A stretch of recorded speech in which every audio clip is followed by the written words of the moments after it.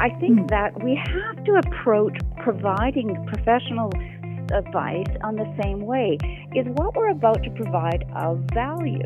Lawyers still do keep time. Now, whether you bill a client based on time or not, it's an entirely different discussion. But lawyers do, and I know accountants do, and I'm assuming every consultant is recording how much time they're spending on their client matter, and then at some point, assess how much to bill.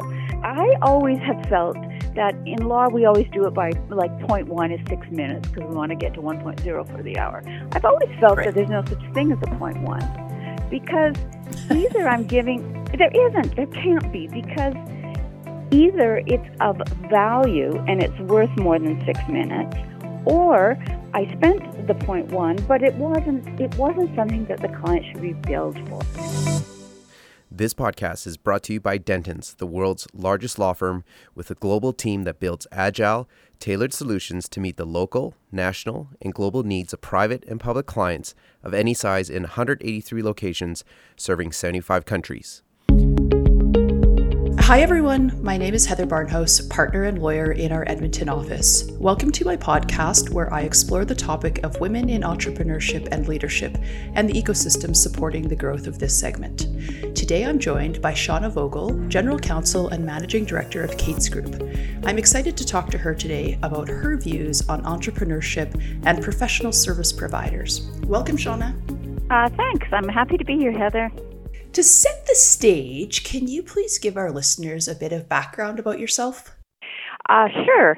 Well, I kind of have a varied background. My current role, which I've been in for almost 3 years now, although with COVID it seems a lot longer, but every day is long. I'm General Counsel and a Senior Managing Director at Cates Group, and we have a variety of businesses. Perhaps the best-known business of ours is the Edmonton Oilers. Yes. We own the Edmonton Oilers, and we built and operate Rogers Place, which is the new arena in downtown Edmonton, and have been real estate developers with the Ice District, which is a bunch of towers, and the JW Marriott Hotel in Edmonton. And that's a big part of what I do. But we also have other businesses in other aspects of hospitality, restaurants, events, real estate development, and a few other oddball type of businesses as well, not really connected to those. So I'm pretty busy on a variety of things. Prior to that, of course, I was a partner with you, Heather, at Dentons for 20 years, and I was a business lawyer there, and then got involved in, management, the business of law firms, and ultimately I was chair of the Canada Board and a vice chair of the Global Board. And in that role, had the opportunity to look at, in this case, law, the business of a law firm from the business perspective and not just as a practicing lawyer. Before that, I actually had done a number of things, including, because I graduated in last century, I had been on my own as a consultant at one point. I also had been in government. So I've kind of had an experience of doing everything from being my own, a government employee, small firms, large firms, and now in-house, all as a lawyer, a professional services provider. But each one of those experiences I found was just a bit different. And I think it's because of the business of law as opposed to just being the professional service advisor. So that's my checkered past. That's your checkered past that led you to where you are today. Yeah. So you've touched on a few things there, and I want to dive a little bit deeper into sort of this intersection of entrepreneurship and professional service providers. As lawyers by training, you and I often work with businesses who are entrepreneurial by nature and are doing some unconventional things. The irony is that in law, in particular, many practitioners think that they are, quote, constrained by the law, and we get pegged with being boring, rigid, and unhelpful to clients, which can be seen to be a barrier to accessing legal services. What's your reaction to that comment, and how, as a professional service provider, have you tried to defend and or deny those allegations? The allegations are very much, this is what people think of the stereotypical lawyer. Now, people will always give the stereotype and will often say, oh, but, I like my lawyer. But generally lawyers are and give you a stereotype. And I think the problem, I think there's truth in that stereotype. And I think part of it stems from when you go to school, and I think this is if you're going to be schooled a lawyer or a doctor, an accountant, any engineer for that matter, you spend a lot of time really on the substance of what you're learning, accounting, law, whatever, and best practices and analysis, etc. And then you're thrown into the real world. And the real world, as you said, is you as a professional service provider, you're dealing with businesses generally. I mean, if you're a family law lawyer, that's different. But I'm talking about, a big group of professional service providers who their clients are businesses. And somehow we instead of taking our skills and what we've learned and then sort of saying, okay, well, those are my tools, but how am I going to deliver these, i.e. in a business-like entrepreneurial way that will help my clients? We kind of get stuck with just using the tools and thinking that our clients, and our clients should appreciate us for this wisdom. And our clients should actually think that 10-page opinion letter we gave them is as fascinating as we think it is. And well written. And it probably is well written, and it probably is very helpful, but it's not the tool that your client needs. So I really think professional service providers need to think of themselves as, I guess, number one, running a business. Their business happens to be providing legal advice. And number two, always saying to yourself, okay, well, as businesses evolve, which they are, like how can I evolve my tools? How I'm a product or I'm a service, how do I deliver that in an entrepreneurial way that can meet or actually exceed the needs of my client? And gosh, once you do that, you build that trust relationship, and and then it's a more fulfilling relationship too.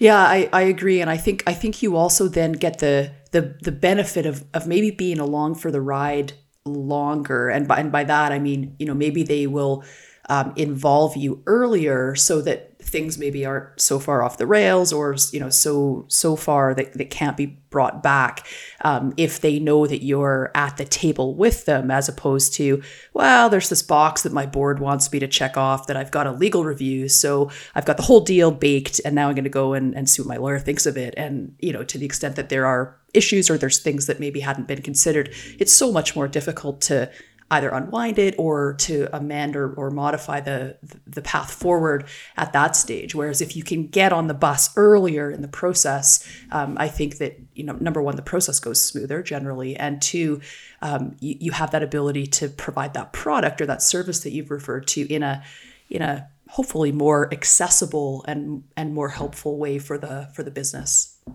They're coming to us for an assessment of how to do things and how not to do things and risk. And so often, and especially in the early stages where their business idea isn't fully fleshed out and it could go a number of ways, that's the exciting part, to be involved. Yeah. But it also is, I think, the challenging part for a service provider, because in your mind there's like a bunch of warning signals. Oh, don't do this, don't do this, don't do this.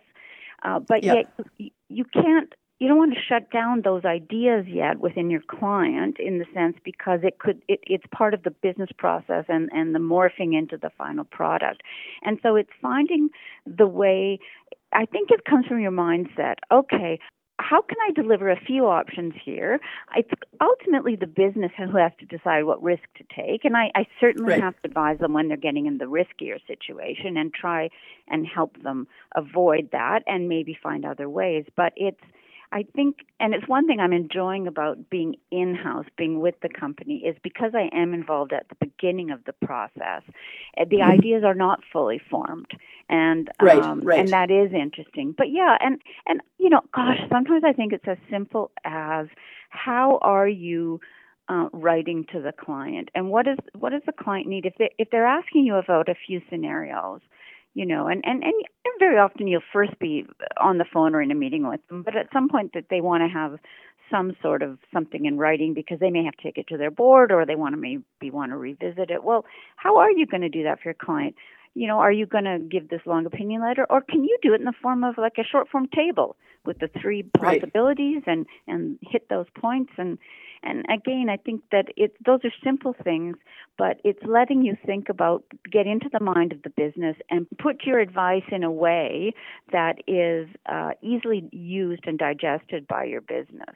They're very sophisticated. Yeah. I'm sure if they wanted to spend the time, they could go through the letter, but that's not what you're doing. You're trying to be an entrepreneur yourself and say, how would I approach this if I were an entrepreneur? Yeah, I think that another good example of that I've seen used a few times is, as you say, early on in the process, you might be thinking of doing a transaction in any number of ways, and there can be pros and cons and risks and different reasons why you would choose option A versus option B. But sometimes just having a visual representation of the organizational chart. So here is option A, here is your boxes with your companies and your partnerships, and this is what it means, with some, pros and cons of the liability or the risk or the tax or whatever is driving that particular structure. And then they can compare it. Here's option A, here's option B. I've got a very visual representation of that. And they can then talk to the other people on the team, like the accountants or the tax advisors or the valuators, whatever's needed. But everybody then is at least working from the same options, the same documents that kind of lay out what the process is. And that can, I think I've seen that really accelerate the conversation around, okay, well, we need to make a decision in my example about structure. And these are some options. We all know we're talking about the same thing. There's nothing open for interpretation. So we can just drill down on what is the difference, what are the distinctions, and how do we find a way to really move it forward. So I like the really practical tip of, how do you tangibly deliver something that is accessible to the process that you happen to find yourself in with the company? I like your idea. I spend my life here doing charts, org charts. I know. or lists, or you and I go back a long time, and you know that I've been a maniac about lists and charts from the beginning. If you are with a business and they're doing a presentation to the bank or they're doing a presentation to get other investors, think about the presentation they give. It's usually It's a PowerPoint, and it's usually some charts, some graphs, some bullet points, and everybody can get their heads around that. I tell you that even in emails, I often will have a 2-bullet, in a sense, executive summary at the start of an email that I'm sending. Just to really focus on it. And because I'm trying to get people to do stuff, I often will, again, this is just a small thing, but I'll often, in the section of the email I need them to respond, I'll put their name and I'll underline the one sentence with the question I need them to answer. Yeah, that ability to really focus the right person on the right aspect, right? Because I think sometimes people are completely overwhelmed by how much we like to write in an email format or in an opinion letter, right? I understand where that comes from, right? Because we were trained to really assess and analyze the situation, and we want to cover all the areas and understand where the risk is. But sometimes I think as well that has to come at the appropriate time. And if your client is talking to you at a high level about a few different ways to go, that may not be the time, except for the big warning lights. That may not be the time to be delving into every risk, right? It's right. And it's picking up the phone. I think that because we live in this email world, everything's email, and a lot of times people are dashing off emails without really reading the one they received. Sometimes just pick up the phone and talk to the person. And sometimes ask to have, the CFO plus the general counsel on the line, right? Like sometimes it's good to have both of those perspectives so that you can really get the full picture. And then obviously the quality of the response, the advice, whatever question you've been asked can be more tailored once you have, not just a 2-line, hey, can you look into the interpretation of this section for me and send me a note on it? When you don't know the context, when you don't really know sort of the background of why that question is being asked, it's tough to provide advice, good advice anyways, in a vacuum without knowing that context. And I think, as you say, that phone call or our favorite Zoom these days really makes a difference to setting the stage and providing the context to allow a service provider to really provide advice that's accessible and timely and topical. Yeah, I think you have to be sensitive to the way the business is structured, and there may be a reason that you're only getting the call from one particular Sure. person or division. Agreed. But I do like, and I do like the approach that you've just said, which is, and again, in the old days when you can actually meet with people, it was even better. Right. You get everybody in a room, so you truly are working as a team, and you're the outside counsel, you're the outside service provider, but you're still working as a team with them, listening to all the viewpoints, because the risk manager may have a viewpoint, but the business promoter may have a different viewpoint. And you are trying to get to that feeling of when you're in as a team, a member, and operating in adapting yourself to the culture of the business. For sure. I also think it's really important to know, so sort of the other side of that coin is really to know your audience when you're responding. And so if you know that, for example, the board has requested a detailed opinion about some legal risk because, maybe there's a risk that they're about to be sued or who knows why, versus, what are the three possible structures that we could provide? And you could provide a PowerPoint or a chart that shows the options.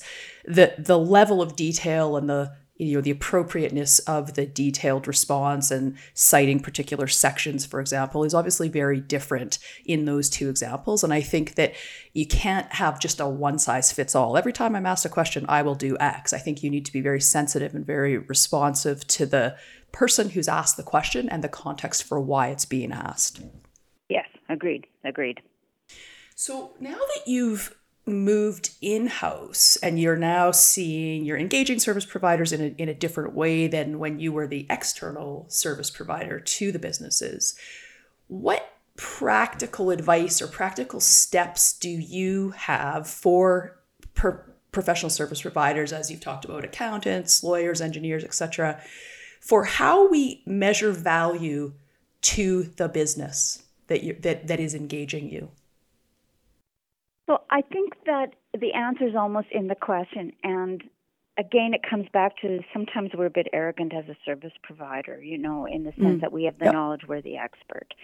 And I think it comes down to, we've talked about how we will tailor our approach and our communication to businesses because we're looking at what we think their needs are. What we're trying to do in that is we're trying to assess how we can provide value. And I think that's the question you always ask yourself. So,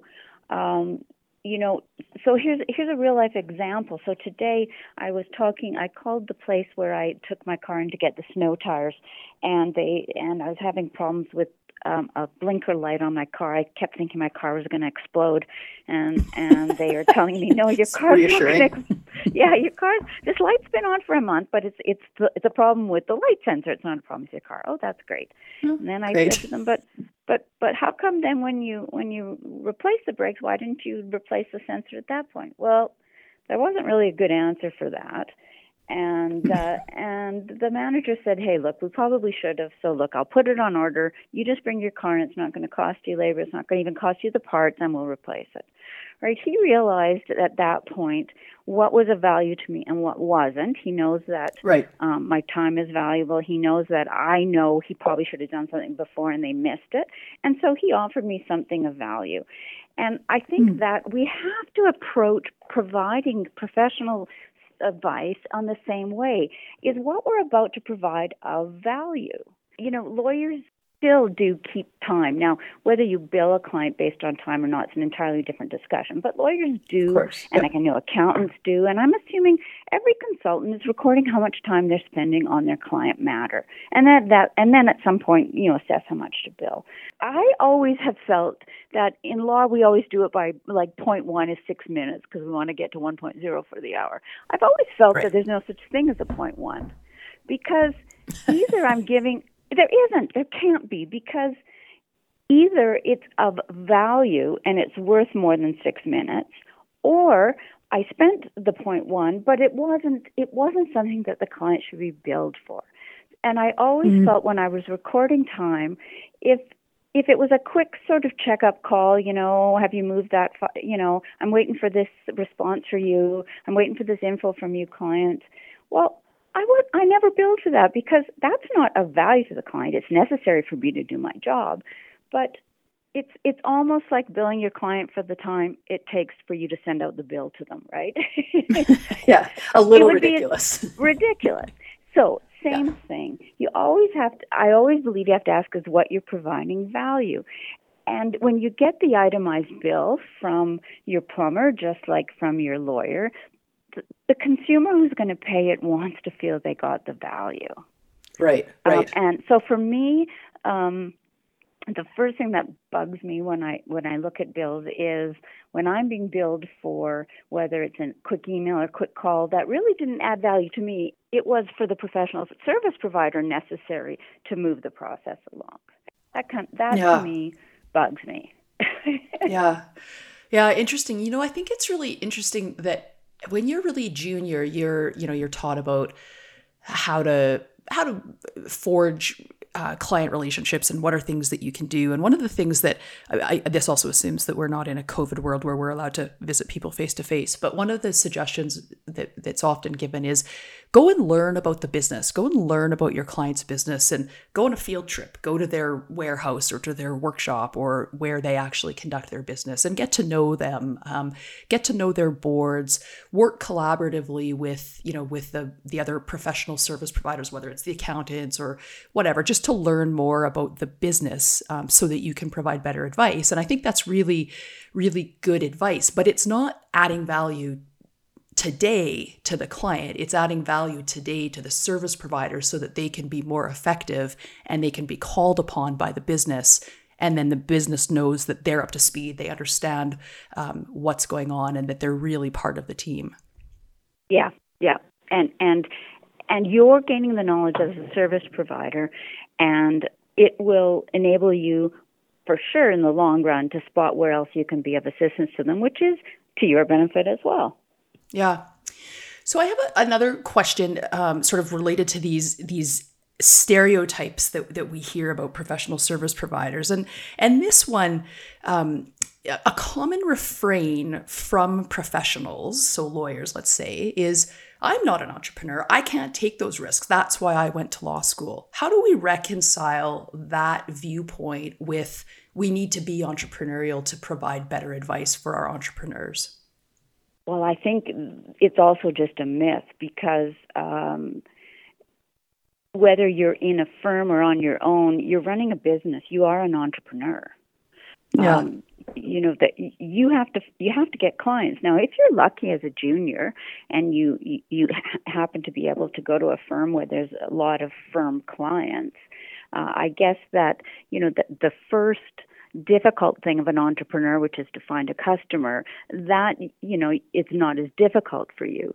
But you have to keep your client. You have to keep your customers. So it's no different than me wanting to go back to the same tire shop because they've given me good service, they've recognized a problem, et cetera, et cetera. It's exactly the same. You are an entrepreneur because you're trying to keep your customer, and let's not call them a client. It is your customer. You're trying to provide value to customer. You're trying to have them come back again and pay you for giving them a service, which is providing advice. So I think it's a fallacy to say you're not an entrepreneur. Unless, of course, you're an employee, I suppose. I mean, I'm an employee, but my job here is also to make sure that my clients, who are the senior executive team here at Cates Group, I'm giving them what they need. So I bring the same viewpoint to it. Second of all, lawyers have been around forever, accountants, etc. You want to think entrepreneurially because it gives you an advantage in positioning what you can do for the client in a different way. I think I mentioned to you, Heather, years ago, I did some immigration law just because I was acting for businesses that were, buying and selling cross-border. And once they acquired the business in the U.S. or in Canada, they then had to get their people across, and that was difficult. And so I started having to do immigration law just to help with that. And I realized that it was a lot easier to attract clients if I gave them some price certainty. And gosh, lawyers will always say, oh, it's so hard to give price certainty. It's not. It just means you take a bit of a risk. Right, right, absolutely. But every business gives price certainty, right? They put a sticker on their product. Engineering firms, builders, they all make proposals on building buildings. I know there might be contingencies, or it might even be a cost plus. There's probably a ceiling. The rest of the world is able to provide some sort of cost certainty, and clients want that. And I think it's lawyers need to be doing that in a lot, and accountants and everybody else, service providers need to do that to compete. They'll put themselves ahead of the pack, and it can be done. There's variables in every industry. Right. And then tying that back to value again for the client, and I think makes it really effective from their perspective as well. So talking about Headspace, you've touched on this a little bit, but do you have any other words of advice for early stage professional service providers about their headspace or their mindset and what they can do to shift towards a more entrepreneurial outlook? Okay, well, let's say let's do it this way. You're looking at your desk and you decide, okay, I'm going to take this challenge. I think the first thing I would do is triage by looking at what I do a lot of, because what I do a lot of probably means I'm quite good at that. I feel skilled and confident in it. So let's identify that, and then say, okay, well, this is what I now do. I'm going to try and shift my mind to think of it from the client perspective. Is there, first of all, a different manner that I should deliver it in, or a portion of what I do on that particular kind of file? Could I deliver this in a different way that, number one, might be the client might be more usable for the client, and we've talked about how the written communications or being in person. Sometimes by looking at how to be more usable to business, it also allows us as the professional service provider to, in a sense, standardize a bit more the way we do it. And we all know if you standardize things a bit more, it actually is more efficient for you to do it, i.e. cheaper, you're spending less time. So I think there's a benefit to you to do that. So number one, is there a different manner? I would also say, is there a different, I would look at sort of the timing of the task. Can I do it in steps such I can get to the client?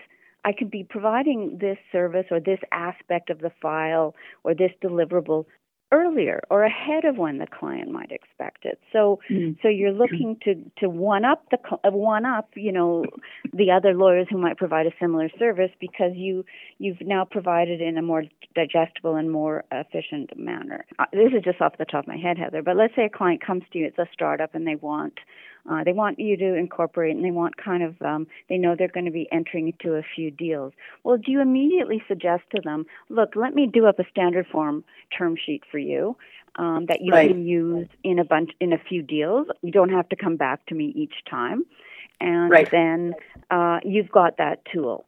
I think that's a really good example, and one that's really kind of low-hanging fruit in terms of what can be fairly easily concocted for a particular client. So you've talked about a term sheet for, maybe it's for investors, maybe there's an IP assignment agreement or a contractor agreement or a standard form employment agreement that they can customize, so you can include all of the variables, all of the things that would change from agreement to agreement in a particular schedule, and then just show them, okay, absent some weird situation that we should talk about, if this is pretty run of the mill and you're hiring so-and-so or you're taking an assignment of IP, you need to get the following details into a schedule. You can sleep well at night knowing that you don't have a big gap here, and you don't need to bother me for every new hire or new IP assignment agreement that is signed. But let's give you something that you can work with. If there's something that's customized, then let's come back and talk about just those differentials that are outside of the norm.